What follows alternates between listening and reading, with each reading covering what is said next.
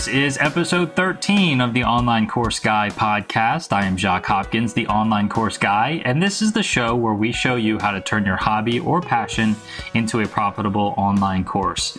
I was able to do just that with the piano, and now, after being an engineer for 8 years, I'm proud to say I support my family with the income from my online piano course. I am not joined today by my normal co-host Nate Dotson, who is hard at work on his own online course. Well, he's actually on vacation this week, so I guess he's not hard at work at this very moment on his own online course. But I do have the first guest on the Online Course Guy podcast, and that is the one and only Dean Dwyer. Dean and I go back several years. He has had successful podcasts, successful online courses, and we've talked several times throughout the years. He's really, he's really coached me on with my online course on several different occasions over the past years. And when I was thinking about having a guest on this show, he's really the first person that came to mind. He's always got a lot of really cool information to share, and I was so excited to have him on and have him agree to be on. And he came prepared with some very good information. He's sharing with us in this episode. He's calling it the 10 questions to ask yourself when starting a new online course. And like I said, Dean has created several online courses, and these 10 questions do apply to more than just online courses. They apply to just, your next venture, your next online venture. So go through these questions as Dean mentions them and think about whatever position you're in. What if you're just starting out, then that's a great time to ask these questions to yourself, or even if you've got something you're already working on. I found these questions very beneficial to think about in my business as well, even though I've been working on it for several years. And so just really try to apply this information. There's a lot of good stuff in this episode. And so we'll jump in right now. We'll jump into the conversation with the one and only Dean Dwyer. Hey, Dean, how's it going up in Canada? Canada is good, Jacques. Canada's good. It was summertime, so the weather is nice. I cannot complain, my friend. I can't complain. Where are you now? So I'm in Louisiana. Okay. I know you get that confused every time I talk, but I know you don't know much about the United States. I know the basic hot spots, but yeah. Yeah, so we're really down south because we're in a very southern state, and we're in the southern part of the southern state. In fact, one of the lowest horizontal interstates in the United States. It's called I-10, and it goes from Los Angeles all the way to like Jacksonville, I want to say. My wife has a rule that we'll never live north of I-10. I like that. By the way, I just made a note for myself. I am going to look and see where Louisiana is on the map afterwards. I'm going to know the next time we chat. Well, we have a lot of ancestry down here from Canada, because there's a lot of I'm in a very French, like Cajun French, the Acadian people. Yeah, and yeah. I know it's not specifically from Toronto where you live, but the whole Quebec, French culture thing. We share a little bit of similarities, maybe a touch. Yeah, well, actually, I grew up about 4 hours north of Toronto in a town called Sudbury, and there's a lot of French-speaking people there. In fact, I'm always amazed when I go back, because you don't hear much. I mean, Toronto is very multicultural, but you don't hear, there's not much for French. I don't hear it very often. But it's amazing how many French people there are in Sudbury. It's very bilingual up there. And there are pockets throughout the country where, that is our second language, apparently. Yeah. Well, welcome to the Online Course Guy podcast. This is the new podcast I started a few months ago. And like I told you before, you're the first guest, and I'm super pumped about it. When I first started it, I was like, thinking about guests down the road, and I was like, I got to have Dean on for sure.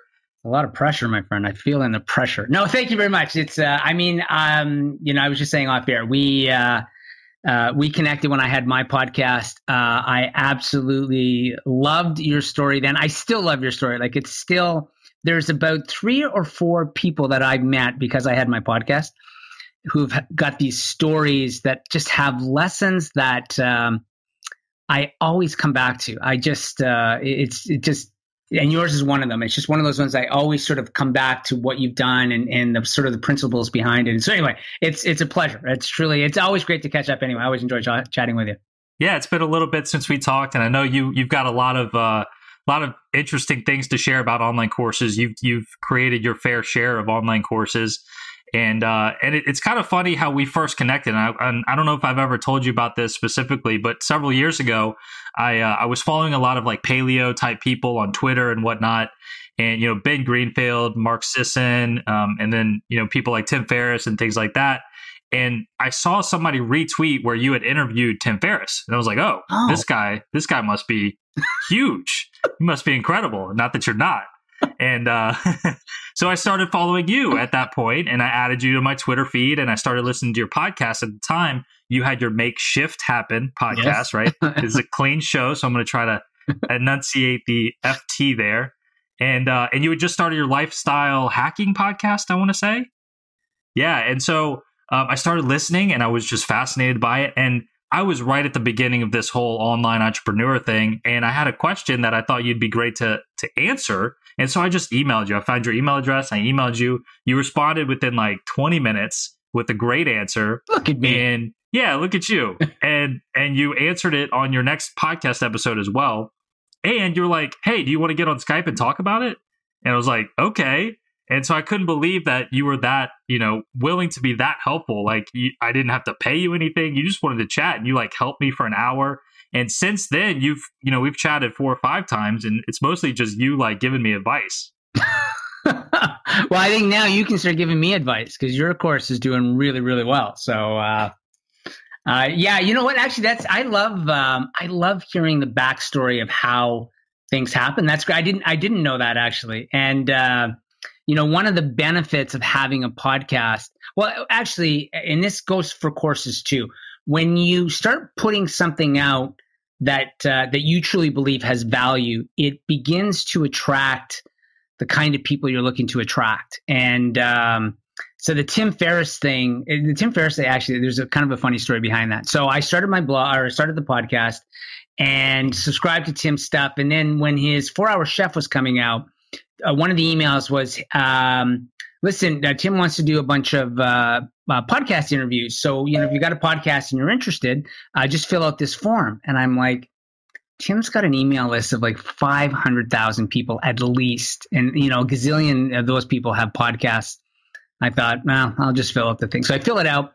And then I don't know how long, a certain amount of time passed. And I get this email I forget exactly what the tagline was or the subject line, but I thought it was spam. I thought somebody is using Tim Ferriss as spam email. And I almost deleted it without reading it, but I thought, it was an unusual.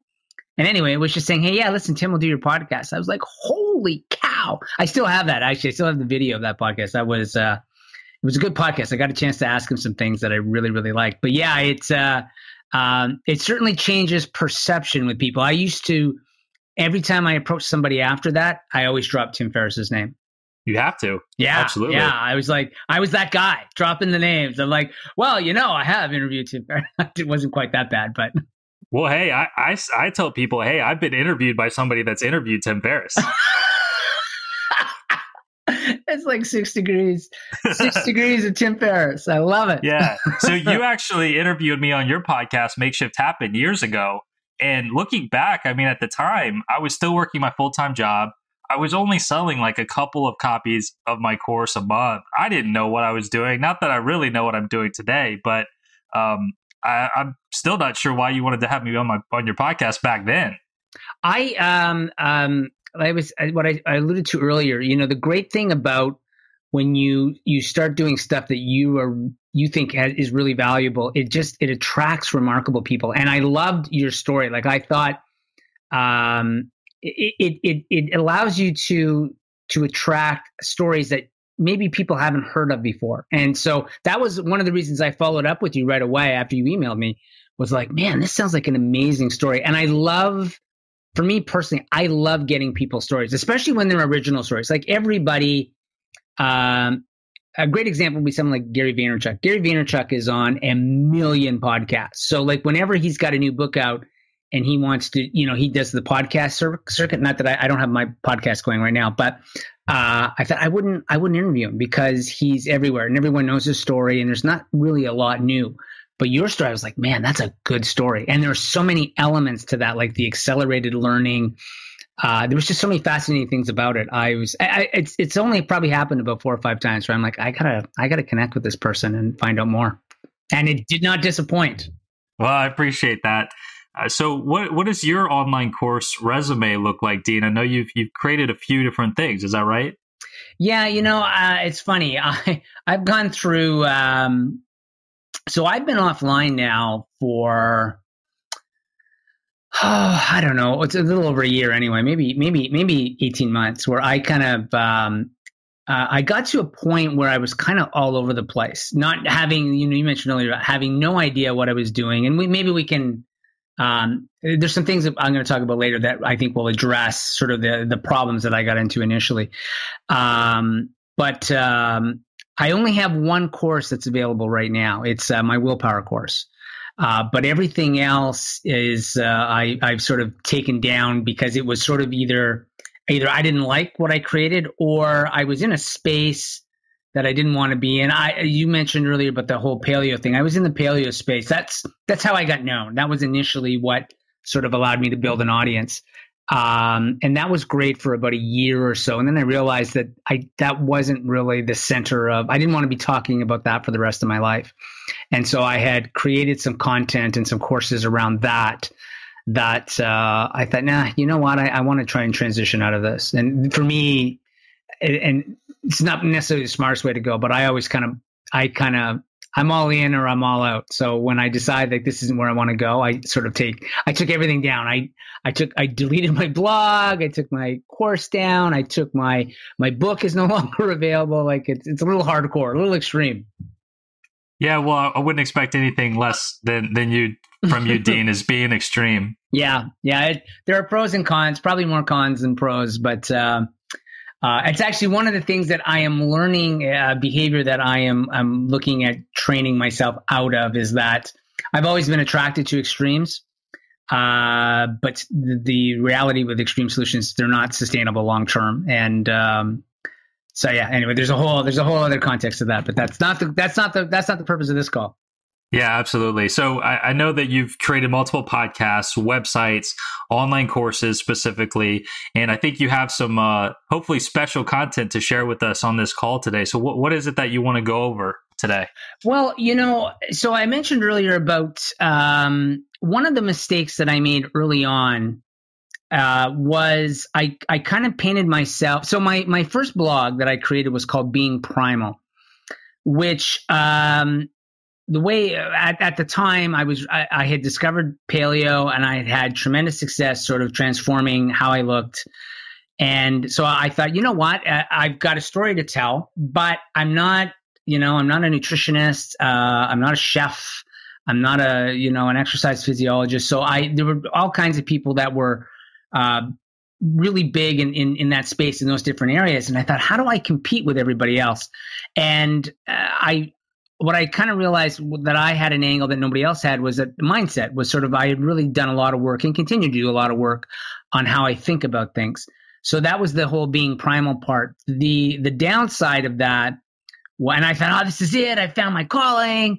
And that lasted about a year. And then I realized that I was actually far more interested in the kind of conversation you and I had, which was I'm interested in how people design a life that they love. Like that was the kind of, have always been fascinated with that. But being primal didn't leave me any, like that brand I had no wiggle room with that. I could only go in one direction. And so that was sort of one of the mistakes that I made. So sort of flash forward ahead, a number of years, as I look, I've got my next idea. I'm still just working out a few bugs in terms of what I'm going to launch next. But I thought, like, what are my 10 sort of core principles or 10 guidelines that I would use, or that I have to sort of check off the boxes I need to check off in order to jump back into a space that I think I can do really well in.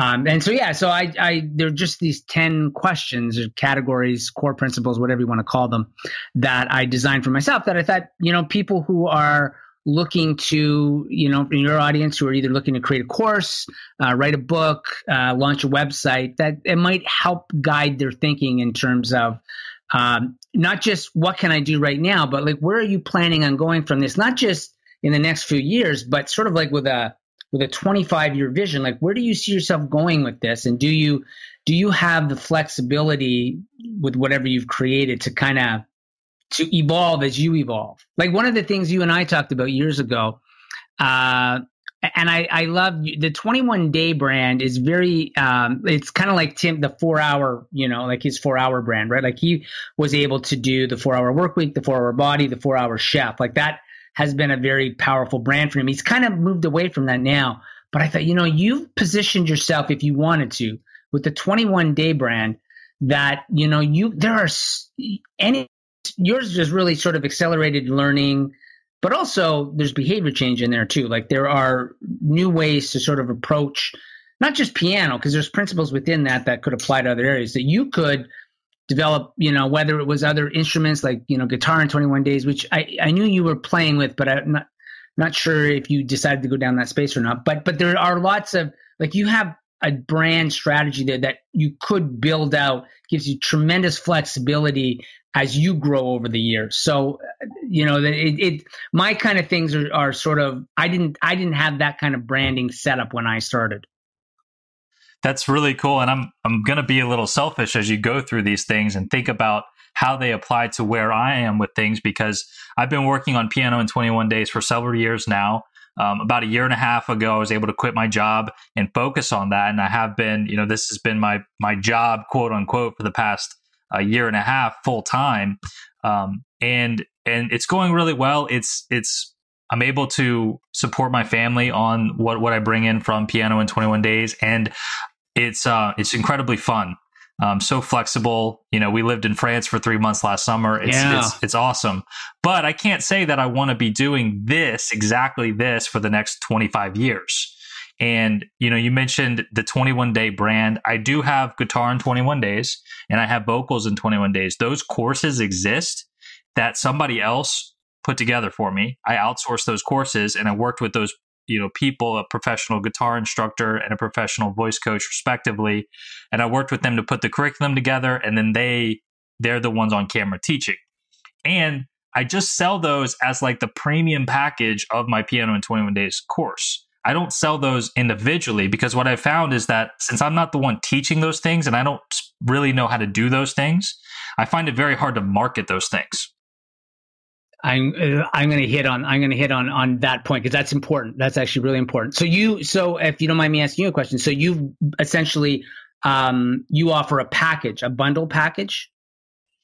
Yeah. So when somebody signs up for my piano in 21 days course, there's 3 packages they can choose from. The most basic package is just my book, my workbook, which is electronic, and it's basically $100, $97. Or next would be my video course, and you get the book with that as well, and that's $297. Or you can get what I call the elite package, and with that you get all kind of stuff. You get, of course, the video course, the book, but you also get the guitar course, the singing course, and some other things, some other bonuses, including like 2 live lessons with me over Skype. And what I did was I used to just have one package available, and it was kind of my video course and a bunch of bonuses. And people would say, well, I just want the video course. I don't need all those bonuses. How much for that? So what I did was I kept the price point the same at $300 and then moved the bonuses over to my $500 package. And it's worked out really well. But that's those 3 things. That's all I'm selling online right now. And I like the voice product as well, because it does, again, like you think about it, it's an and this is good for people to think about too. So you've got your piano course. There are people who would want to learn how to play piano and also sing as well. So like it's a great add-on to that. So it's not like a lot of time people add bonuses that look impressive because, it's this one here is, it's got a $300 value or $1,000 value, but it doesn't really connect to what it is that they're looking to do, or it pulls them even further away from what it is they're trying to do. But that one lends itself really well to what you're doing. So it's like, it's a logical bonus to have. It's brilliant, actually. That's a really smart strategy that you're using. Thanks. And just to provide some more context as we go, as you start to go through these questions, what I'm getting at is like, this is what I'm doing right now. And I'm very, very comfortable and confident in the systems I have in place and all the automation that's happening. And the fact that I'm genuinely helping people. I get emails from people and stories from people all the time about how much I've helped them. And that's just so fulfilling as well. But like I said, I don't know that this is going to continue to be my main focus for the next 25 years, which is why I kind of started this new venture a few months ago. I call it the Online Course Guy. And so far there's a podcast, I have a website, and, I've got people opting in and getting email addresses. And eventually I'm going to have an online course available about how to make an online course based on your hobby. And so this is I'm kind of at the beginning stages of this. And so I'll probably be thinking about these questions that you bring up in the context of kind of this new venture. Sure, and you can jump in and stop me or question me on anything. I just wrote down too. I really like. I was sort of going through. I like the online course guy. I like that as a reference point. That people, like the online course guy. I've got a friend right now, Brock. A friend right now. He is a friend who makes it sound like we're not going to be friends at some point in the future. But he's just taken over Ben Green. So Ben Greenfield used to be the Get Fit guy. Yeah. So Brock has taken over that podcast now. So he is now the Get Fit guy. And I started looking at I wish I had my notes, because I started making a list of other people who sort of dominate their space. Like, do you know Russell Brunson? Oh yeah, ClickFunnels. Yeah. So what kind of a guy would you say? Like, what kind of guy is Russell? Well, he's a non-techie, super crazy, awesome marketer, leader guy. Yeah, like sorry, that was, by the way, I led you into that horribly. I set you up for failure as a teacher. That's shameful of me to do that. But like, he's the funnel guy, right? Like, yeah. He's all things funnels. He's the funnel guy. And I thought a lot of people, and this was one of the things that like, if you can't, if people listening right now are thinking about a course or a book or whatever, if you can't be the something guy or the something girl, then you don't really know exactly what space it is that you're looking to dominate. So, I mean, for a while, Tim was the 4-hour guy. And again, he built out a brand on that. I'm kind of drawing a blank now because there's other people who have, it's very clear what it is they do, and people know that, right? So like I said, like the Russell Brunson kind of thing. But being the online course guy, I think, is really smart marketing. The reason that came up was when I was doing the whole being primal thing. One of the guys that was a co-founder of PaleoFX. He called me one day. He said, "I want to do an interview with you because you're like the mindset guy." And I'm like, "Oh, that's a great branding. That's a great way to distinguish myself." Like, people say, what do you do? Like, I'm the online course guy, right? Like that really helps people. It helps you because it's like, okay, I'm going to start building out my brand. Teaching other people how to do the online courses. And yeah, it's really, really smart. Anyway, that was sort of a slight tangent. But the other thing I was also going to say too, Jacques, your journey is very, like, for people listening right now, nobody creates a single course or writes a book and then that's the space they dominate for the rest of their lives.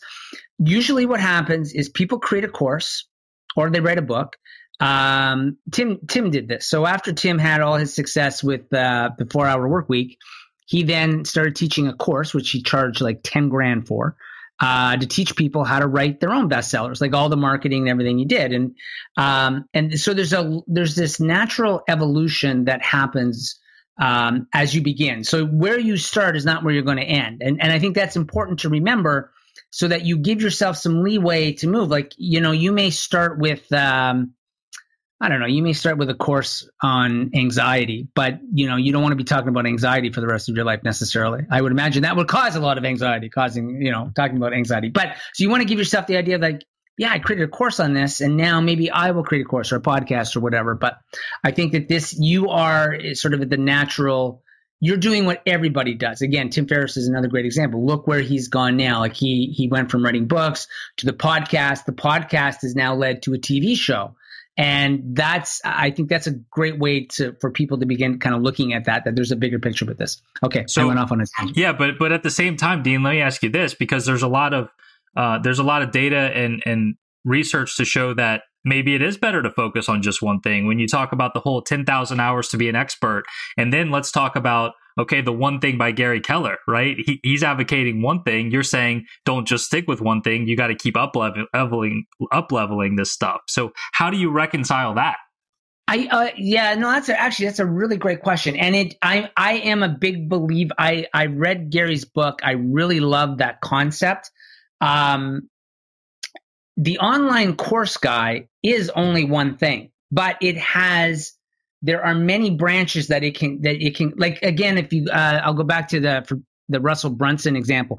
And again, people who don't know Russell Brunson, is clickfunnels.com, but he's the funnels guy, but he has got a product suite that continues to evolve that supports this idea of funnels. And so the one thing doesn't have to be this one really small thing. Again, like, I think the online course guy gives you tremendous flexibility. You could build out a product suite of 4 or 5 different products that support just that idea. But that's not to say that as you begin to do that, opportunities will come along where maybe your one thing changes, or it evolves, or it expands, or it gets, more clarified. I think that's the beauty of this journey too, is that, you start in one place, but where, again, like Tim Ferriss, if you had asked him when he started the 4-hour work week that Vince Vaughn would come to him and say, listen, I want to produce a TV show with you where you're interviewing David Blaine and whoever else, I can't remember everybody else he interviewed, but I mean, like, you don't know where it's going to go. But your one thing I think can change. It's sort of but I am a big believer in that idea. Like, there should be a one thing, but that thing can have, multiple branches that feed off of it. Good. Excellent. Should we jump into the first question, core principle, whatever you want to call it? Yeah. By the way, these are I had to write them down because they're still relatively fresh. But I will tell you where this initial sort of framework came from. There's a great book called Great by Choice. It's Jim Collins who wrote Good to Great. Good to Great. I was going to say Great to Good, which is not such a great book. How to go from great to good. Great by Choice was his follow-up book on that one. And one of the things in there that I took away was I think there were 7 companies that have been great for, I think, like 30 plus years of their existence. And all of those companies each had essentially 10 core principles that they followed religiously over the course of the decades they were successful. They didn't deviate from those things. And I really like that. And so it's sort of taken the same idea, but again, 10 questions. So the first one that I'm looking for, so when I'm looking to create something, the first question I have to answer is, will it provide exponential personal growth and learning? And for me, when I got in the paleo space, it did kind of meet that expectation initially, but then I sort of, as I said, I got more interested in life rather than just talking about paleo, and my learning had kind of stopped. And so when I'm exploring something now, I always start. So my philosophy is always the same. I'm looking to solve my own problems. You had alluded to this earlier. For me personally, it's when you alluded to, when you were talking about the fact that the guitar course, you're not the guitar guy, so you're out of your league and you can't really answer questions. And I think a lot of people make that mistake where they go into a niche or a niche. Sorry, I'm Canadian, niche, where it's like, oh, there's an opportunity here for me to create a product, but it's like, yeah, but you're not passionate about that. It's just a moneymaker. And so it becomes very hard. You don't know who the ideal client is. You don't know how to market it because you're not the client. So for me, I always want to be, first and foremost, my greatest testimonial. And I want to be creating products around things that I've actually created for myself. And through that, it allows me to continue to, my personal growth and learning will sort of grow exponentially. So that's the first one. Number two, I have to put my glasses down for this. I like this one actually. Will it attract the remarkable? So for me, am I creating something that's going to attract remarkable people, remarkable experiences, and remarkable opportunities? And your story that we shared earlier is a great example of that, right? Because Piano in 21 Days is this concept of accelerated learning, you were able to attract someone like Tim Ferriss. See, a lot of people will make a product that's just like there's nothing really interesting about it, or it's another. A lot of people get caught up creating stuff that's very much the same as what everybody else is doing. Piano in 21 Days. I mean, there's other people that try to do the accelerated learning thing, but you've got this really unique angle. In a way that teaches people, really, really quickly how to learn the piano. It makes you really interesting. And as a result of that, again, like when I first met you and you told the story, like, man, that is fascinating. So that's the same thing for me as, am I creating something that is going to attract the kind of people that I want to attract? So if I'm looking to attract someone like Tim Ferriss, for example, if he was somebody that I would want to have in my circle of people, is what I'm creating going to do that? Is it going to generate the kind of buzz that will attract those kinds of people? And again, opportunities and experiences. These are you're off to a really good start. These are fascinating so far, and I've got a few questions and comments about these first two items. Go ahead, jump in. Will it attract remarkable? What I usually tell people when they're just the beginning stages of getting an idea together for an online course is one of the most important things, at least at the beginning, is a compelling hook. You can't just be like everybody else and teach things in a way that everybody else is teaching. What makes you different? What makes you remarkable, perhaps? And so, if you want to put a guitar course together, you can't just put a guitar course together that's exactly like every other guitar course. And you've got to give people a reason to want to come to you. For me, with my piano course, people come to me that want to learn piano very, very quickly, and they want to learn more modern stuff. So if you want to really take a deep dive into piano, if you want to learn classical music, stuff like that, I'm not your guy for that. And so that's what I tell people, compelling hook. Nate, my normal co-host on this podcast, what he does is he has a course on growing and selling microgreens. And microgreens are, those little small versions of plants like you have celery and radishes, and they're just really small versions that are just like 60% more nutritious. And people put them in smoothies and sprinkle them on salads. Well, Nate is passionate about helping people to generate their own income and not have to work their jobs and things like that. And so he pitches this as, hey, look, you just graduated high school. You don't want to go to college. Look, here's how you can make $60 an hour in your house. You can grow these things and sell them in the farmer's market. You can sell them to chefs. He doesn't have this generic course on farming. Like, he's super specific about what he's doing and the type of person he's trying to help. I love that. That's a great example. Yeah, I wrote down as you were saying that what the phrase I was looking for that I didn't say earlier was, too many people are creating Me Too products, yes. Which is just, this is what I'm going to say now is counter to what most people tell you, but most people will say, well, if the first thing you want to know is, are there other people in the space? And if so, that's a good thing. For me, I look at that as a bad thing, because that means now I've got competition. And we're all kind of selling the same thing, right? And so what ends up happening is my product becomes a commodity, and they're simply going to buy the one that's the cheapest. The other thing about attracting the remarkable is you have a remarkable story. It's been years now since we've had this conversation, but wasn't there somebody that taught you this way of learning piano? And yeah, so somebody had kind of showed this to you, and you took it and were using it, and then, realized that people would want to know how to do this. And like, that's fascinating. And that, like, you've got a remarkable story. There's nobody else on the planet that probably has a story like that, like specifically like that. And so I said, like, my reaction to you when you emailed me was like, whoa, I gotta connect with that guy. That's really how we should be thinking about whatever it is we're going to do. So, like, again, microgreens is like, I haven't even heard of that before. But so, like, he's probably got little to no competition.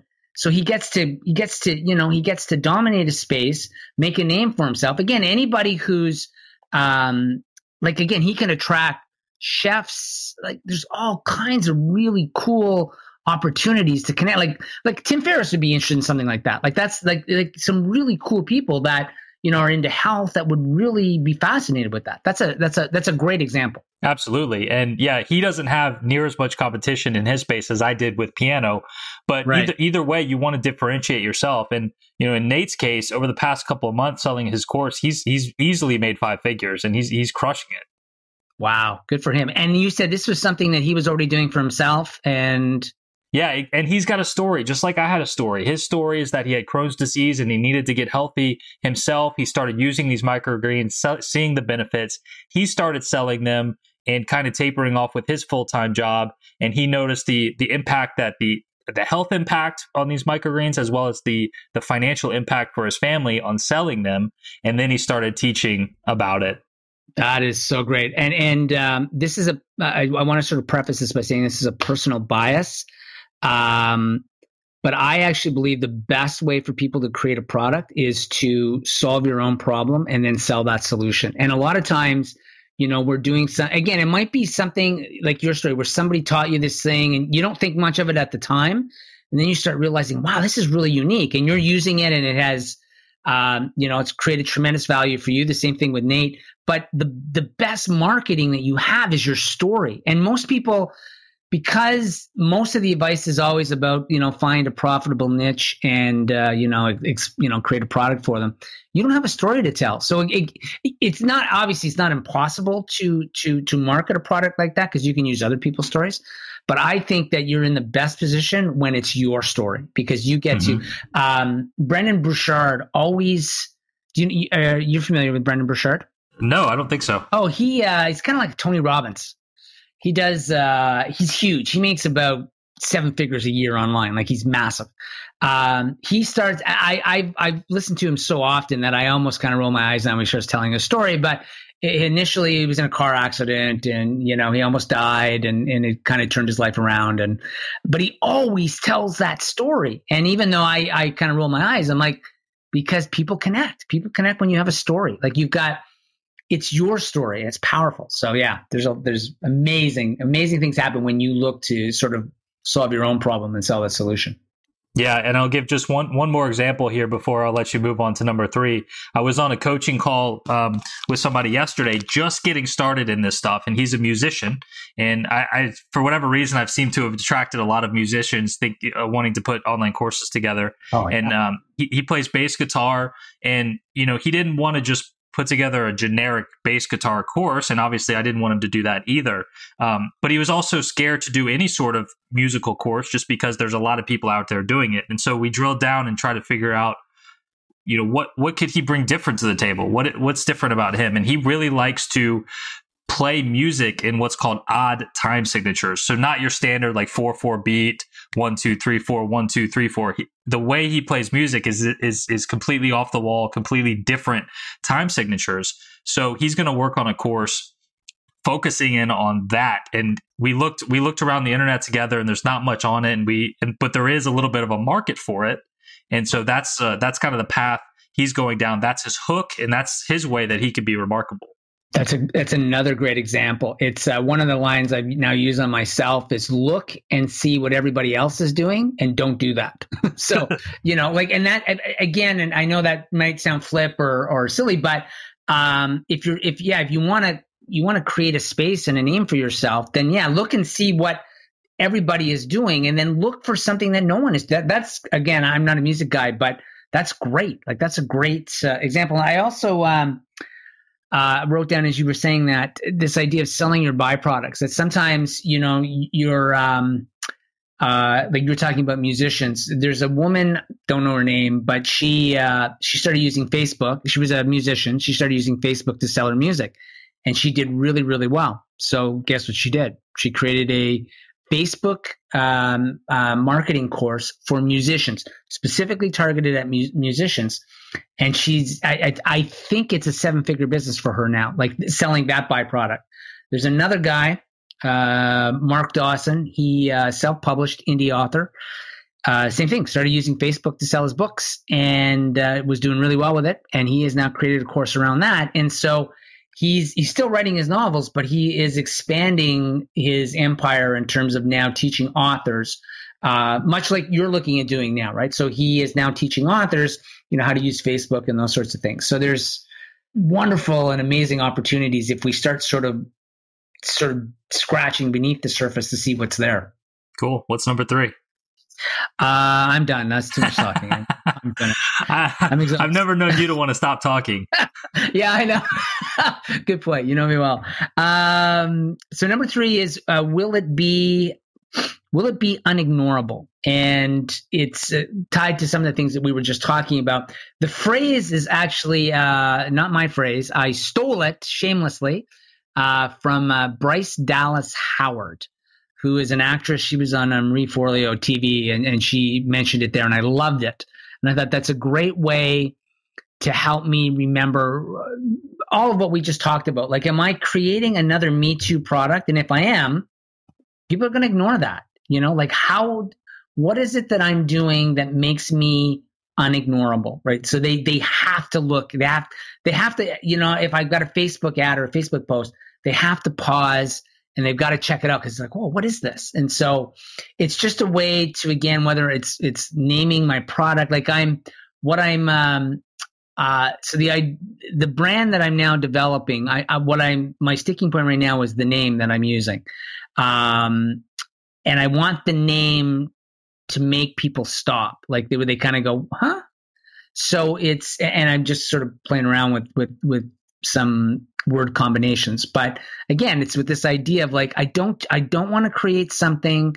Paleo is a great example. Like everybody and their uncle gets into and paleo is now starting to cool off, but there are hundreds and hundreds of the paleo mom, the paleo dad, the paleo criminal, whatever it is. Like everybody's paleo something. It's like, oh my gosh, like you're just noise now. Like there's nothing, it's ignorable. What you're doing is ignorable because it's nothing new. You're just latching onto a space that's already been, dramatically overused. So what is the phrase again? Be unignorable. Be unignorable. That sounds very similar to be so good they can't ignore you, right? Yeah. It's just a few words less. Fits well on a t-shirt. More efficient. It's accelerated learning. Yeah. Again, it's not a coincidence that Tim Ferriss featured you, in his newsletter, because you have something that's unignorable. Like, again, I mean, it's not what we create. It's not going to attract everybody, but it's going to attract people if it's unignorable. Number 4 is something we alluded to earlier. Focus on something that won't change over the next 25 years. And I'll tell you the origin of that. Again, not my idea. Jeff Bezos, founder of Amazon. I don't know where it was. I was listening to an interview or somebody was doing a summary, and he was in a panel, and they said, like, well, what do you see? What are the new evolutions coming in, down the pike in the next few years? And he said, I don't think that's the right question. He said, I think a better question to ask is what's not going to change in the next 20 years? And he said, that's what we're focusing on at Amazon. He said, what's not going to change is free delivery and faster delivery. And I was like, wow, that's brilliant. What's not going to change? So when I look at, again, a lot of people get involved in fad products that, or, they publish books and those sorts of things that have a very, very short shelf life. I'm overusing Tim Ferriss, but Tim's first book, The 4-Hour Work Week, is 10 years old this year, and it still sits. He still sells 500 to 600 copies of his book a day on 10 years later. Because there are concepts in there that are timeless. And so what I'm looking at is, what are the courses and books that I can write and create that will continue to be relevant down the road. Another great example that I always look at is, are you familiar with Dale Carnegie, How to Win Friends, Influence People? Oh, yes, of course. 80 years ago, he wrote that book. 80 years ago. It is. I didn't check on Amazon. I check Amazon bestseller list every day because I'm always curious to see what's there. It's been in the top 20. And if you're in the top 20, you're selling, I think you're selling over 1,000 books a day. Wow. 80 years ago, that book was written. So when I went through, I bought the book and I was just going through it, and I thought his stuff is timeless. So all his wisdom, even though the examples might be from 80 years ago, the concept hasn't changed. And so that's what I'm looking at. I'm looking at what can I get involved in that's not going to change for people, regardless of all the technology changes that come along. What's something that's just never going to change for people? So I'm actually I'm in the behavior space. I'm fascinated with how people change behaviors, and there's some stuff that I'm going to do with that. And I realized that actually that space will become even more important for people because technology now is so intrusive. I heard a guy the other day, really big. I won't mention his name. Really big guy. He created this massive website back in the day and sold it, and he's done some amazing things. He was talking about, he's got a podcast, and on his podcast, he was saying he's desperately trying to get himself off technology. And I thought, wow, isn't it amazing? I don't have my cell phone handy here, but I was going to hold up my cell phone. Isn't it amazing how that device, people are trying to get away from it, like it controls them. And so technology and its advancements actually work in my favor with the things that I'm looking to create, because I realize that people always struggle to change their own behavior. Like, we live a lifetime with problems that we can never get rid of. And so that will never change. So that's sort of where I'm talking about. Hey, Jacques, hang on one second. I always set these alarms for myself of things that it goes off every 2 hours for things I have to do. So it just went off. Let me turn it off. Yeah. Well, you had said you wanted to look for your cell phone, so that's good timing probably. And wait.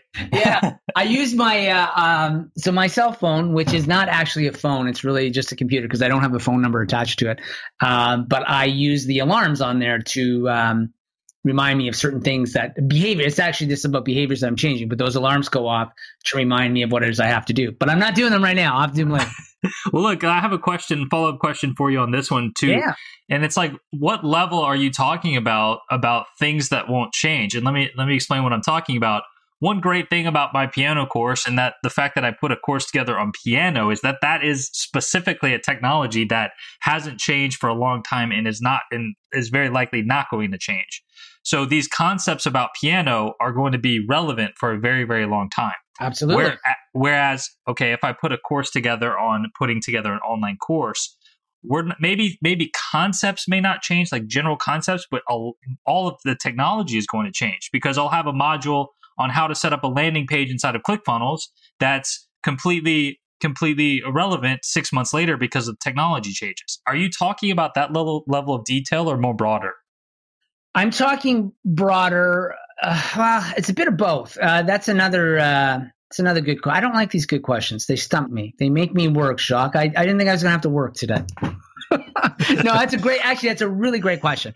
And again, this is a concept that I will continue to refine and think about. I think so. Your Piano in 21 Days is a great course. That's not. I think that's a course that's going to be timeless. It will 50 years from now. Again, if you look at piano technology, it's not going to change. Like, the keyboard's always going to be the keyboard. Same thing with a computer keyboard, right? Like that. I think they tried to change it once, and this is what it is. And so if you develop something around the keyboard itself, it's probably going to be timeless. So you, whether you realize that or not, when you're creating your course, you've created something that will sell, will continue to sell regardless of, it doesn't matter when it was created, it will continue to sell. But you could create, maybe to try and answer that question, I'll give you an example of something that I'm thinking about. But did you just yawn? Are you yawning while I'm talking? Oh my gosh. I'll take another sip of coffee here. I'm just kidding. I'd be yawning too if I wasn't talking. Well, I got really excited when I heard the music a minute ago, and now I'm back on the way down. Yeah, that's my Justin Timberlake. That was what he opened the Oscars with. It's great. It's a great song. I chose that specifically because it really gets me going. So I have a product. I'm not ready to create it yet. It'll be a book and a course. That has to do with weight loss, but weight loss is a tip. By the way, that's probably not the phrase that I want to use. It's not really about weight loss per se, but it's about transforming how your body looks, which is different than weight loss. Most people, when they go into that space, it's all the same. It's do these exercises, eat these foods, and that tends to be, that's very trendy, like the Mediterranean diet, which was hugely popular at one point. Paleo has, been popular. Those things kind of come and go. What I'm actually working on are the principles, the timeless principles behind that people don't talk about. As an example, one of the principles I would talk about in that book would be one of the most powerful concepts that you can use that people totally dismiss is consistency. If somebody was telling me that they were struggling with their weight, the first question I would ask them is, tell me one thing that you've been doing for the last few years religiously to try and keep your weight in check. And for about 99% of people, won't have an answer. They've done things people love 30, 60, 90-day solutions. Nobody likes a 25-year solution. But when you look at people who've had tremendous success, and I'm not just talking weight loss, Stephen King writes 2,000 words a day, every day, 364 days a year. He takes one day off. I'm not sure which one it is. And he has been doing that for decades. But we overlook that because it's not sexy, right? We want something extreme. I want something that happens right now. So that concept of consistency, that's a timeless, like that'll never change. It's not a sexy solution, but when you understand the power of consistency, it changes how you begin to approach anything, whether it's weight loss, whether it's course creation, whatever it happens to be, whatever, when you understand that concept, it changes the game on a fundamental level. So I don't know if I'm answering your question or not, but it's, you'd have to, it's not simple, but you have to really, I said, like, I'm focusing my business on behavior change. And I know the behaviors that I'm focusing on will always be an issue for people. I think you've completely cleared this one up for me, and let me see if I'm on point with what you're trying to say. So, if I'm teaching somebody how to create a successful online course, and I want to have concepts that it won't change over the next 25 years. Well, I need to focus on things like tell your story. When you're marketing, focus on benefits, not features. Right? These general things that aren't okay when you're here's how to put a button and allow people to order your product. Okay, those little things may have to be updated with technology, but those don't need to be the core of my product. Right. The tools will always change, right? There's always going to be a new tool that's going to come along that will help you accomplish something. But the core, like tell your story. Like, again, it's one of those things that we dismiss our own stories, like just that concept alone, that we dismiss our stories. We don't think they're important. We don't think they're valuable. But when you understand that that's the greatest marketing tool that you have, is the ability to tell the story that you have. And again, and there's so many things that come with that, right? So you start with, so some people say, well, I don't have a story to tell right now. Then great. Then your starting point is the way my philosophy now is solve all my own problems. And I'm always thinking, if I solve this, I'm going to sell the solution. So I am always thinking in terms of, can this be a product? And so I start either taking before and after pictures. I start recording. I take pictures of different things. Sometimes, I write down awful things that have happened, because it's like I get that becomes part of my story, and that's a huge game changer. That will never change. 25 years from now, that is still going to be really, really. It's always been important to marketing. Absolutely. All right, I think I got it. It's move on to the next one. Okay. Now this one is specific to me, but again, when I'm designing products, is it something I practice? And this is important for me because it goes back to the concept we just talked about with storytelling. My best stories come when I get to share what it is that I'm doing. And the reason that that's important for me is somewhere down the road as well, I want to have a membership site with weekly content for people. And most of that stuff is going to be behind the scenes.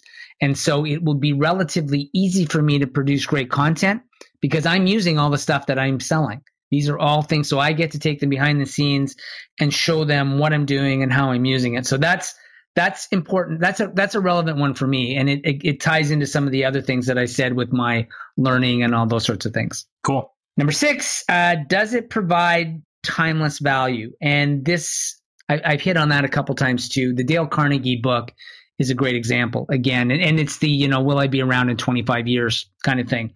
But I try to find the timeless principle. So there are concepts that come and go, tools that come and go, but what are the pillars? Like what are your 3, 4, 5, 6 pillars that will never change? And it takes some thinking to figure out what those are. But if you build around that, then you've got something, because most products, like best-selling books, they're in and then they're gone. There are very few that stand the test of time. And I'm going to give you an example in my last point of a product, and I check this out every day. It's been out for 5 years, and I'll tell you a little bit more about it. But that's how I think about that. Number 7, can it be extraordinarily profitable?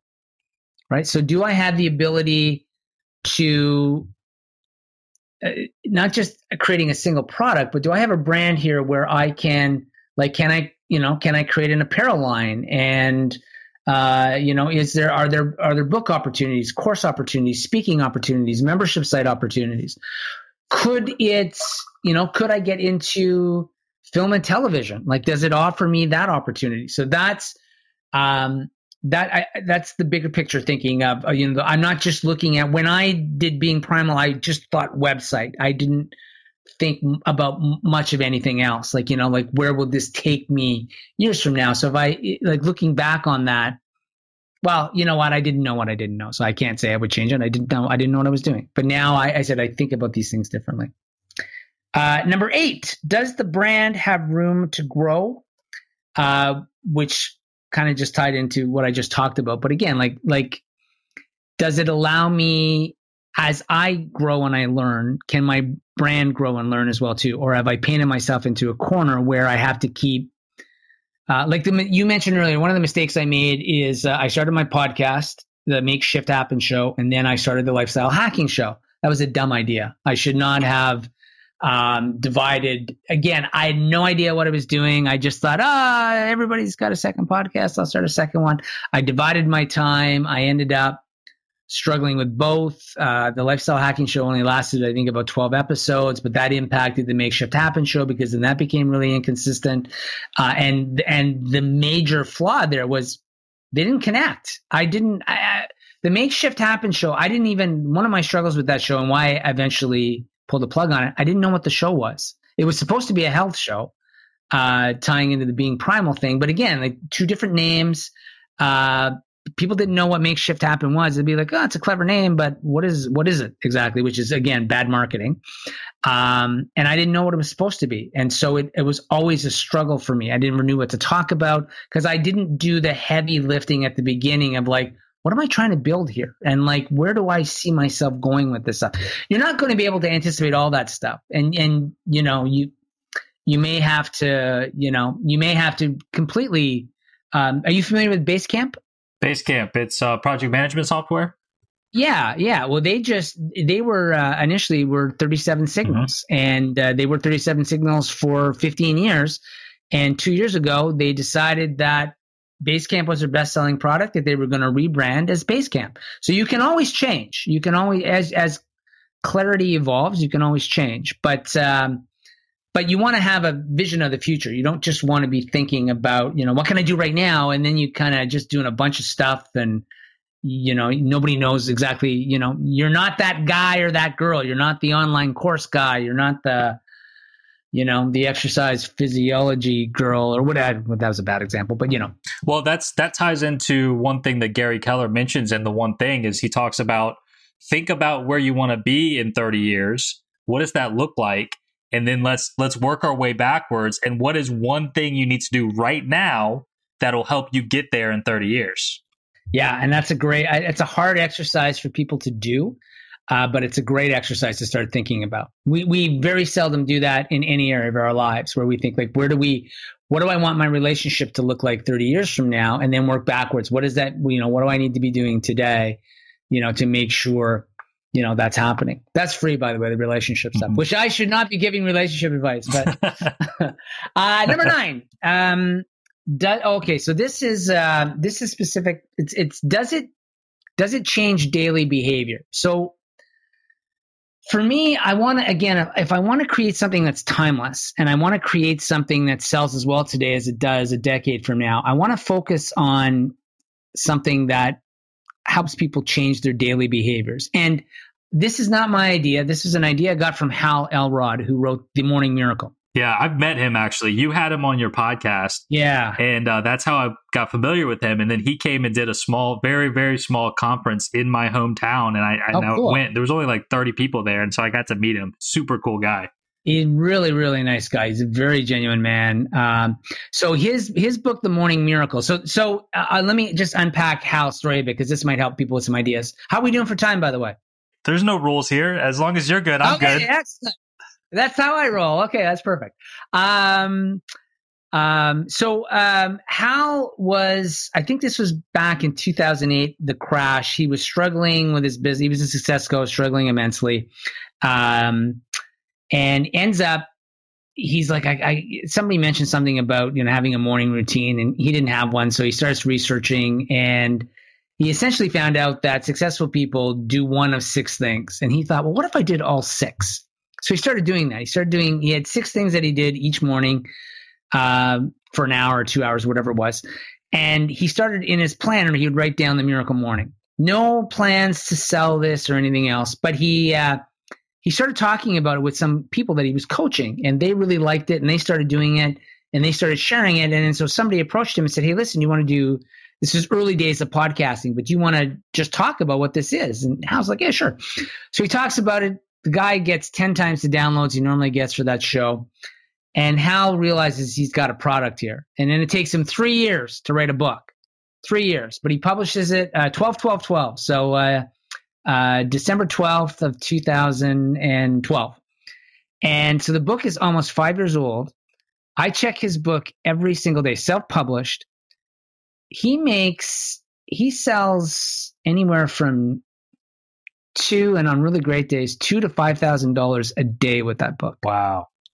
It is unbelievable. Now, again, those are estimates, but there's this really cool Kindle app that approximates, like, if you type in where the book sits or the Kindle edition sits, it tells you how many copies are sold today. So I always do the math, and his book continues to sell, and it meets all these concepts. I always think about Hal's product when I'm thinking about my own stuff, is like, what is it that he's done? Like, he stumbled on it. He wasn't consciously thinking about this stuff when he created it. But looking back, one of the things that he feels has made it really successful is that the book focuses on changing daily behavior, which means it's something that people do every day.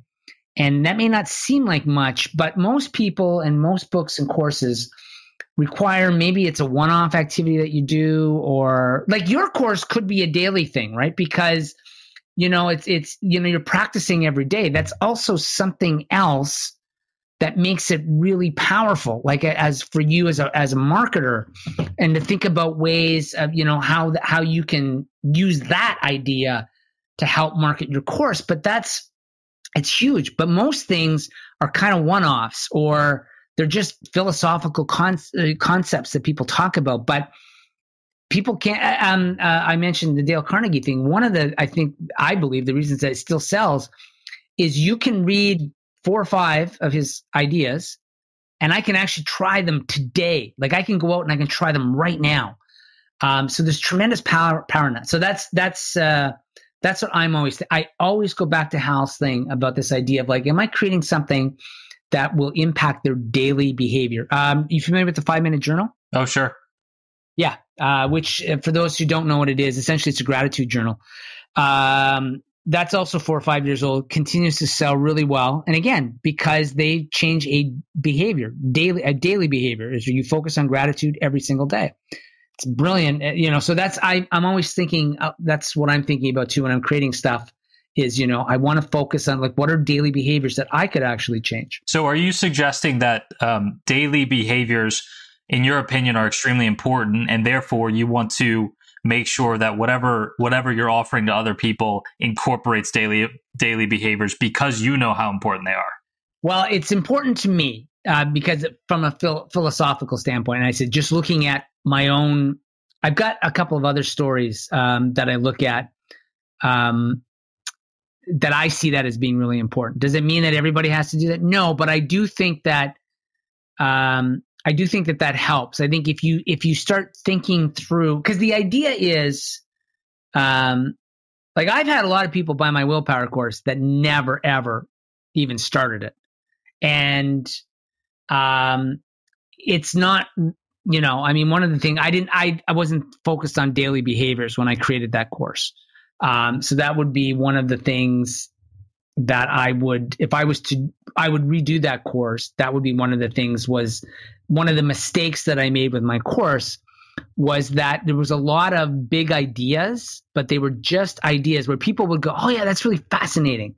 But there was nothing for them that they could start doing right now, And so it was, I hit on all the big ideas, but I missed all the opportunity to help them start creating change now so they could see results and they get excited and kind of grow from there. Philosophical ideas have a very short, they expire. Inspiration expires pretty quick. Like you go and listen to Tony Robbins, which I did one time in the 90s, and I wanted to run home. I was 50 kilometers away from my home, which is about 30 miles.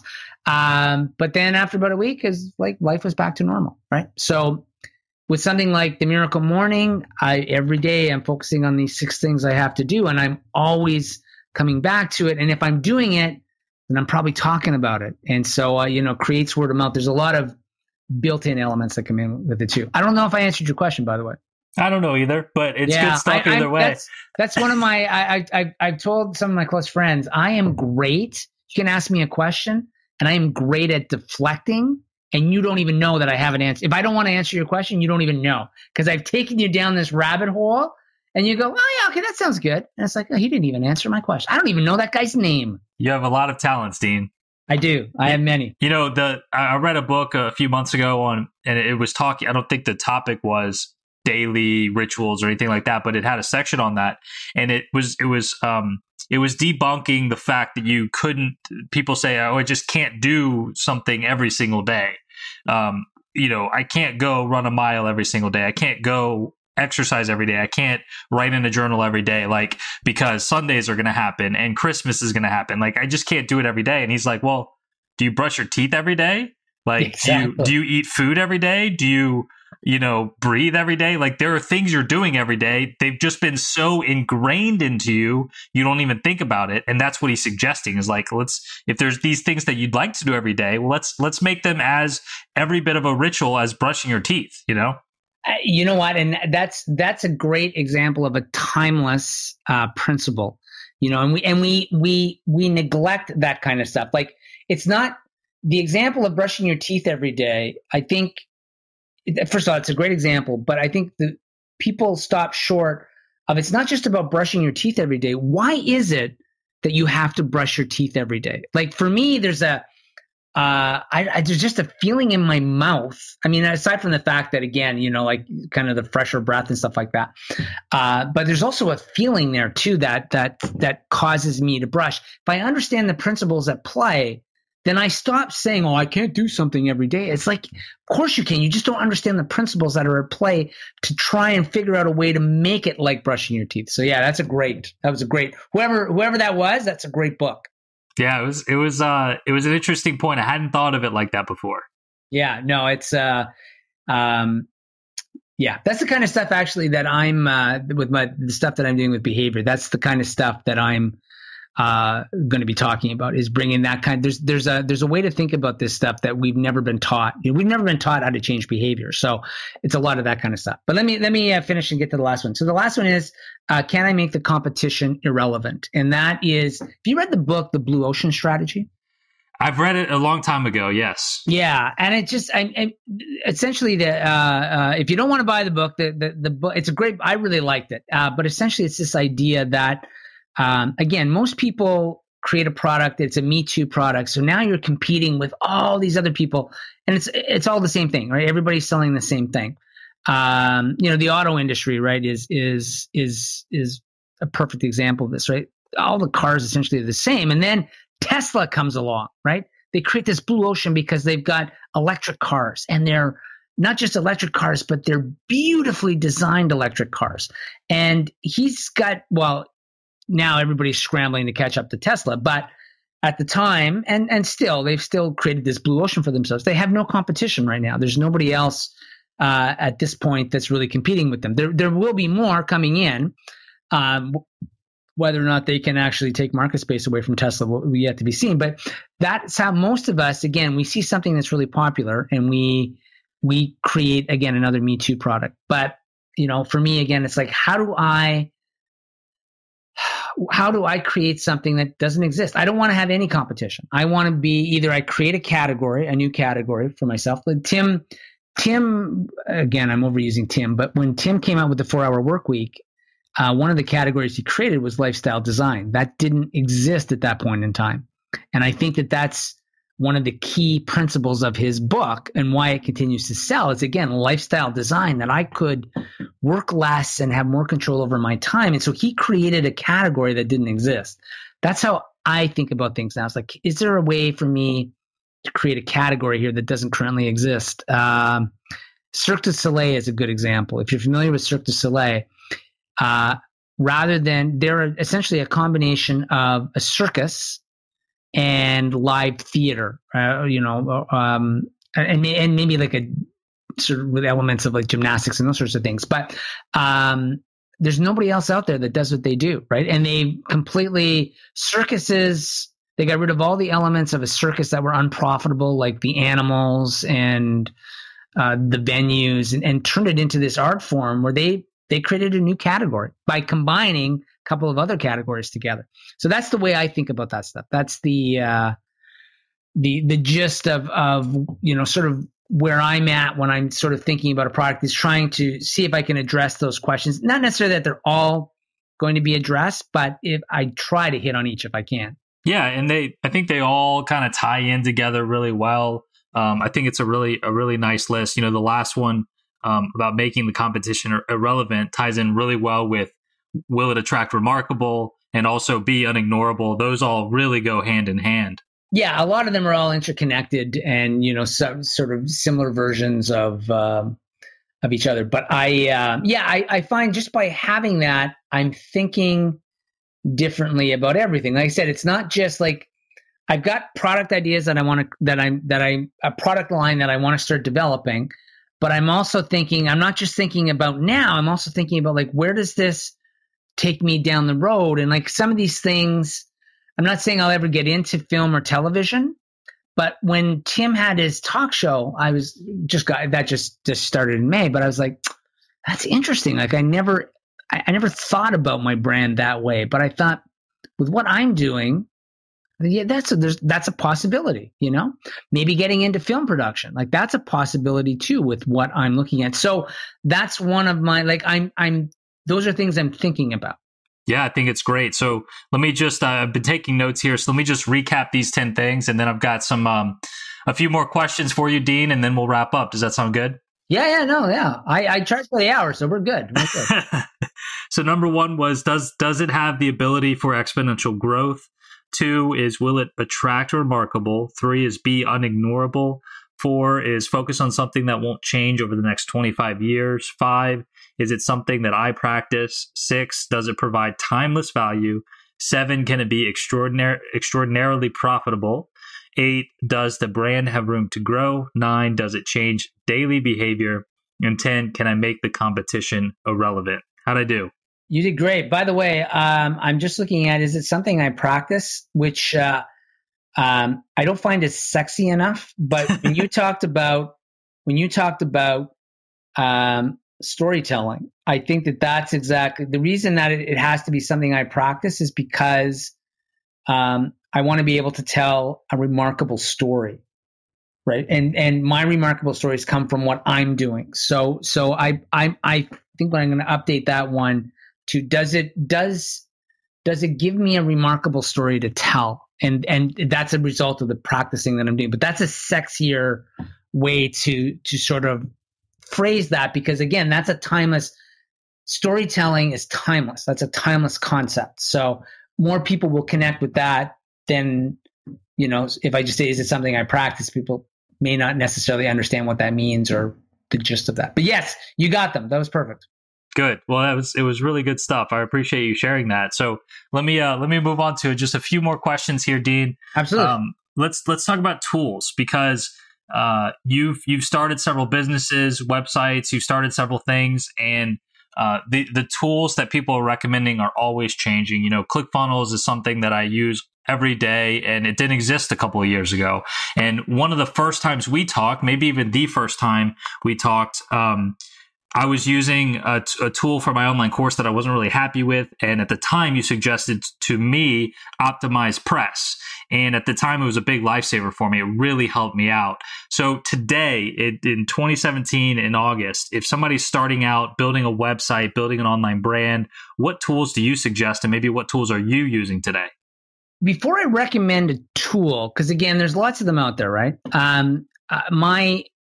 One of the things that I always struggled with was I didn't want to have to be piecing different solutions together. That's a bad long-term strategy, because things are always changing and updated. And then when one thing's updated, it breaks everything else. And like Optimize Press was kind of like that, because you couldn't, you needed like other things to make that whole thing work. But it was the best solution it was a good solution at the time. At the time. Right.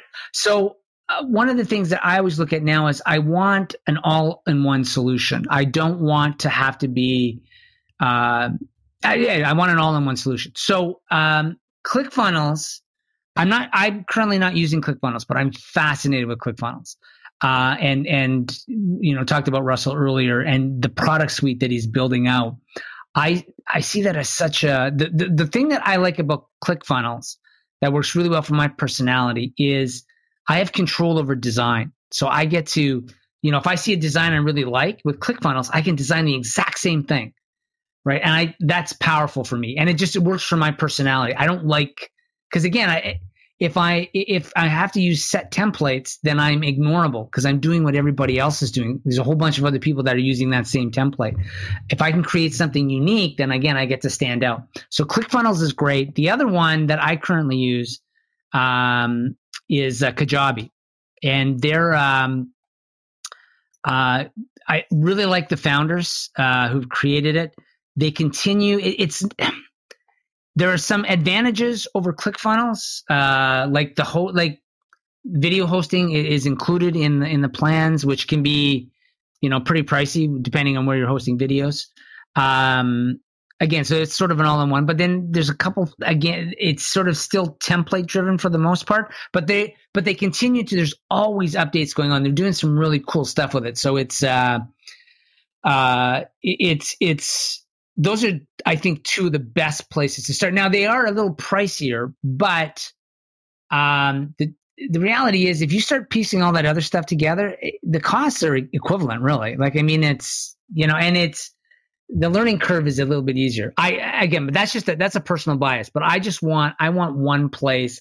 I was always frustrated with piecing stuff together with WordPress, and then I had to get a landing page software and shopping cart software. And it's like, oh my God, Yeah.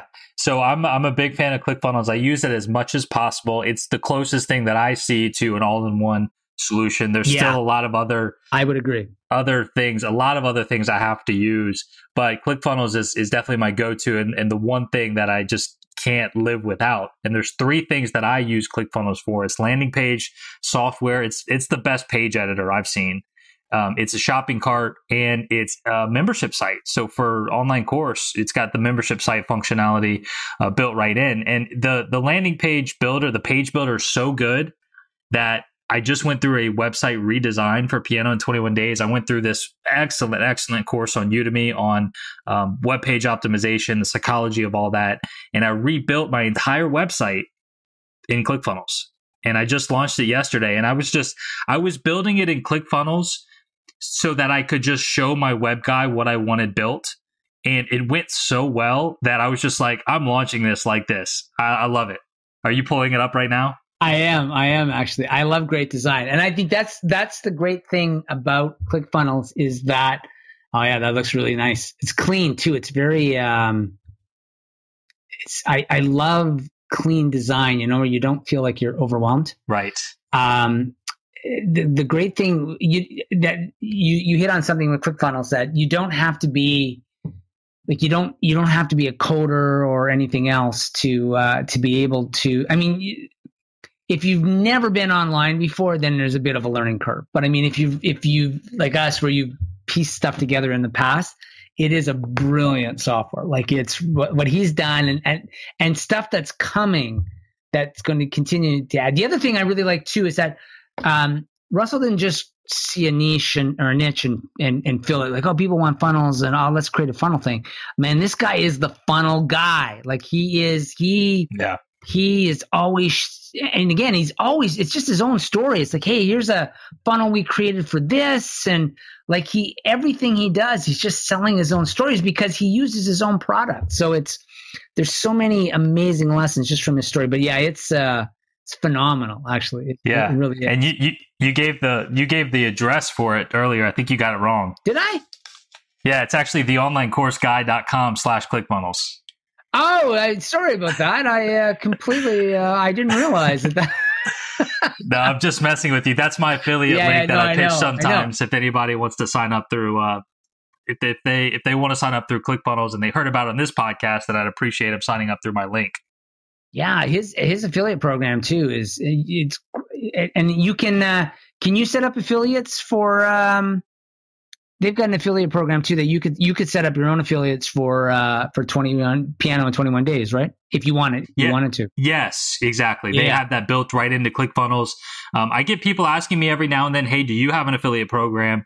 And I haven't actually made a sale of Piano. Nobody's made a sale of Piano in 21 days for me yet, but I think that's going to be coming pretty soon. And I always say, yeah, I've got it. I share 50%, let me know. And I always ask them about what their audience is and how big it is and things like that. Have you done any Facebook ads or anything like that? Oh yeah, Dean, I am spending $15,000 a month on ads. Wow. That's a whole other, that'd be a whole other, I would have loved to have interviewed you for your show. Wow. That's awesome. Yeah. And this is, we've done several episodes of this podcast and we take one topic at a time and Nate and I talk about it. So we've done episodes on, online advertising and things like that. And if you would have told me a year ago I'd be spending $15,000 on ads, I would have thought you were nuts because a year ago I wasn't spending anything on ads. But a year ago I was making $1,000 a month, and now I'm making significantly more than that. And so I do AdWords, Facebook ads, Bing ads. I've done advertisements in Pianist magazine. I'm always looking for advertising opportunities. I looked, I mentioned earlier how my course just really resonated with Tim Ferriss's audience. I was like, what if I advertised on his podcast? Oh, do you know how much it costs to advertise on Tim Ferriss's podcast? Well, just listening now, I knew it would be a lot. I remember him I have no idea. I know it's a lot though. One episode, $36,000. Wow. But you have to sign up for at least 3 episodes. So you need at least $100,000 to even be considered. But that's just to submit an application. Sweet mamacita. Wow. That's a pretty heavy investment. And you know what's crazy is I bet that if I did that, I bet I would get a positive ROI. But I mean, I'm just a one-man business. Like I can't put up $100,000 for that, you know? Wow. All right. Next question for you, Dean. Yeah. Okay. So I'm still thinking of 36 grand. Wow. That's awesome though that he could charge that, but it is. Can you imagine every podcast he puts out? And that's just one ad. So, you know. Yeah, but you know, Tim is a special person, you know, and that's you know, when you look at the homepage of Piano in 21 Days, the first line says, I help regular people, right? I'm trying to say, okay, if you want to be a concert pianist, if you were born with some incredible music ability, that's not who I'm trying to help. If you're just, if you work a normal job and you come home and you've got 3 kids and, you know, you drink a beer and you're watching football, like you're a regular person and you just want to dabble at the piano, I'm going to help you. And I feel the same way about online courses. Like if you just have this incredible knack for online marketing and you've just been successful in everything you've touched, I'm not your guy. Like I want regular people, and Tim Ferriss is not a regular person. Right. Yeah. No, that's a good point. And I think that's a nice way to position yourself, because it's kind of like writing a book. There's a lot of people. If you said you want to write a book, they'd be, oh yeah, I'd love to write a book. But the number of people who say they want to write a book and the number of people who actually write a book are, you know, like the numbers are staggering. The people who don't do it, and I think for most people, there's a whole. People are not addressing that. Like, how do you get started with this? How do I, you know, there's a lot of things you can do for the regular folks that would really help sort of ease them through the friction that holds people back from getting started. So next question, Dean, specific to online courses, is I'd like to get your thoughts on pricing online courses, and specifically, you know, giving courses away for free versus charging a normal lower price for them, charging a premium price for them, and kind of as a 2-part question, your thoughts on hosting your own online course versus putting it on something like Udemy. Oh, I like the second one. The first one in pricing, you know what? I always struggle with that. So I don't have great advice for that. I think that's something you just constantly play around with. I will tell you my philosophy on free. I think free is a bad idea. I think you should be charging money the moment that you publish your course. Because for the simple fact that, so my course, is also hosted on Udemy, and, so with Udemy, the way it works is you can see how many people are enrolled. So I gave it away for free just to get some numbers so that, you know, people would see there were people in the course. The number of people who bought it for free. Well, just think about your own behavior. Like when you download a free whatever, a free ebook, or do you read it? No, we never read that. We don't respect free. So I think it's a bad idea. What's the line?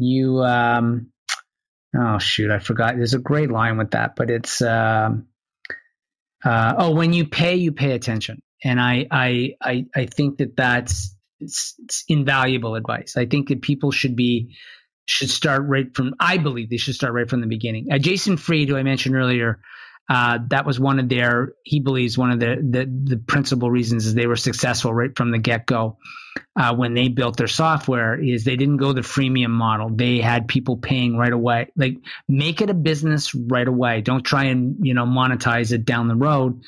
You know, if you're selling something, start selling it. You can always, and the only other thing I would say with price is I think it's easier to go up than it is to price it too high and then have to come down. Yeah, I find just in general, you get a higher quality student the more money they pay. Yeah. And so by far the most refund requests I get by far is for my lowest end package. And it's usually the people that signed up for my payment plan as opposed to the one-time payment. So it's almost always the people that have only ever paid me like $19. I don't think I've ever had a refund request that somebody paid me, you know, $500. And that's a fascinating, I said there's a lot of psychology at play with that. James Altucher, he wrote a book called Choose Yourself, and he had this.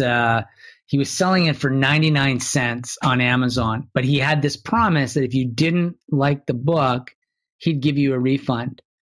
And people asked for a refund. I was like, you're kidding me. People asked for a 99-cent refund. It's like, wow. So yeah, there is something with that. There's a certain type of person that is, that you attract with these lower prices, and they also become the most problematic. In terms of hosting yourself or hosting on another platform, I think people should host it themselves. I think now I host my course in Udemy. I can also have it on my own platform as well, so you're not limited. But the problem with Udemy is it doesn't matter what my course is priced at. It only sells when they discount the course. Udemy they've created this monster that they didn't anticipate, but everybody, has their courses at whatever prices. But every month, Udemy runs sales where they sell. Now we can opt out of that if we want, but you won't sell any of your course if you're not in on it. But essentially, $10 or $15 sales. You buy a course at whatever it's priced at. You can buy it at $10 or $15, somewhere in between there. That's the only time the course sells. So if for you to put your piano course on there would horribly devalue your course, because people wouldn't be paying, $300 or $500 for it. They'd be paying $10 for it. And because the investment is so little, again, it's another one of those ones where it's amazing how many people buy the course. And I know the mentality. People buy courses because they're on sale, so they buy a bunch of them, and they think, okay, I'm gonna get to this. And the moment you say I'm gonna get to this, you never get to it. So, and there's a lot of things I don't control on Udemy. I can't get an email address from people. I've had my wrist slapped a couple times for things that you're not supposed to do. It's just, there's too many rules that I personally don't like. But if you don't, if you're not comfortable, it's inexpensive. You don't have to pay anything to host it on there. So if money is an issue for people, might be a place to start. But also Udemy now is so crowded that it's tough for your course to get recognized. And I also couldn't justify the fact of driving traffic to Udemy. If I'm gonna spend money or time to drive traffic, then why not drive them to my own site where I get to do all the things I want to do? So I think it's better for people to host. Yeah. And then do what you're doing, where you learn how to, you start off with paid advertising, even as little as $5 or $10 a day or whatever, and just learn how to do your own marketing for your course. And yeah, absolutely. People ask me that question, and I give some of the same reasons that you gave. Absolutely. And just as a consumer, I'm a big fan of Udemy from a student side, right? There are a lot of good courses inside of Udemy. Yeah. And anytime I find a course that I want to take, I just Google Udemy coupon code, and there's always one I can plug in and get whatever course for $10. And so I mentioned when I redid my website, I took a really great web page optimization course. It cost like $200, but I bought it for $10. I took a phenomenal Google AdWords course on Udemy. It was 20 hours long, just the highest of quality. A $200 or $300 course, $10. $10. Yeah. And so, it is what it is. And you have to weigh the pros and cons. There are pros of being in Udemy as well. Absolutely. It's when there was less competition, they did a lot of the marketing for you, right? So they spent a lot of money, and so yeah, there's pros and cons to everything. My personality, I like to pull my own strings. Okay, that didn't sound right, but you know what I mean. I like to be in control. Yeah, I do as well. So last question here for you, Dean. I really appreciate your time, and it's been fun catching up with you. But what are you working on these days, and where can people find your stuff online as you take a giant sip of whatever you're drinking? Yeah, that was it. The timing is good because it just ended, or I've just finished that. Yeah, so I alluded earlier. So my thing that I'm going to be that I'm fascinated with myself was just learning how to change my own behaviors. That it was something that I realized that I'm really good at changing something short term, but the changes never stick. And so I've really kind of done a deep dive into behavior change and how to, how to make that more effective. And so I've got a whole series of products that I'm going to create. I don't have a site up for it yet, actually. So at this point in time, probably the best place for people to go would just be deandwyer.com, which I'm going to switch my other site back to, but it'll have a different, the other challenge that I always, and I don't have an answer for this, but is my website deandwyer.com, or do I come up with a name that's brandable? I don't feel like Dean Dwyer isn't brandable. Like, it doesn't lend itself well to other things that I want to do. So I said, I've got a name. I can forward you the name once I have it, but I should have it in the next couple of days. Is it the guy that interviewed TimFerriss.com?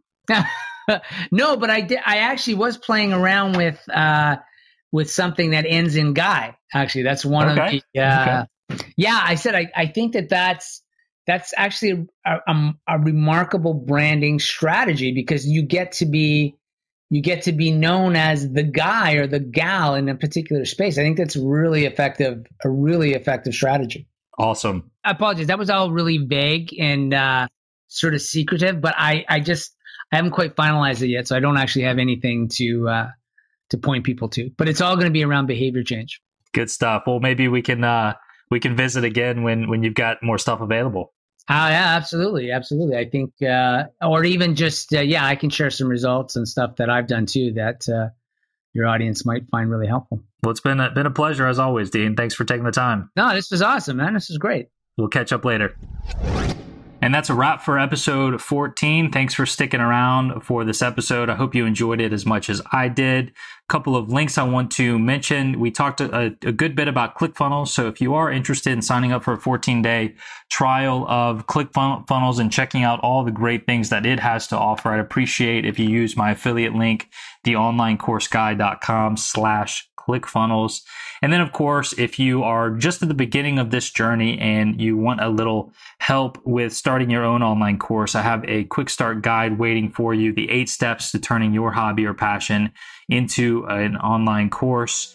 You can grab your copy of that at theonlinecourseguy.com. And that's going to do it for this week's episode, and we will talk next week.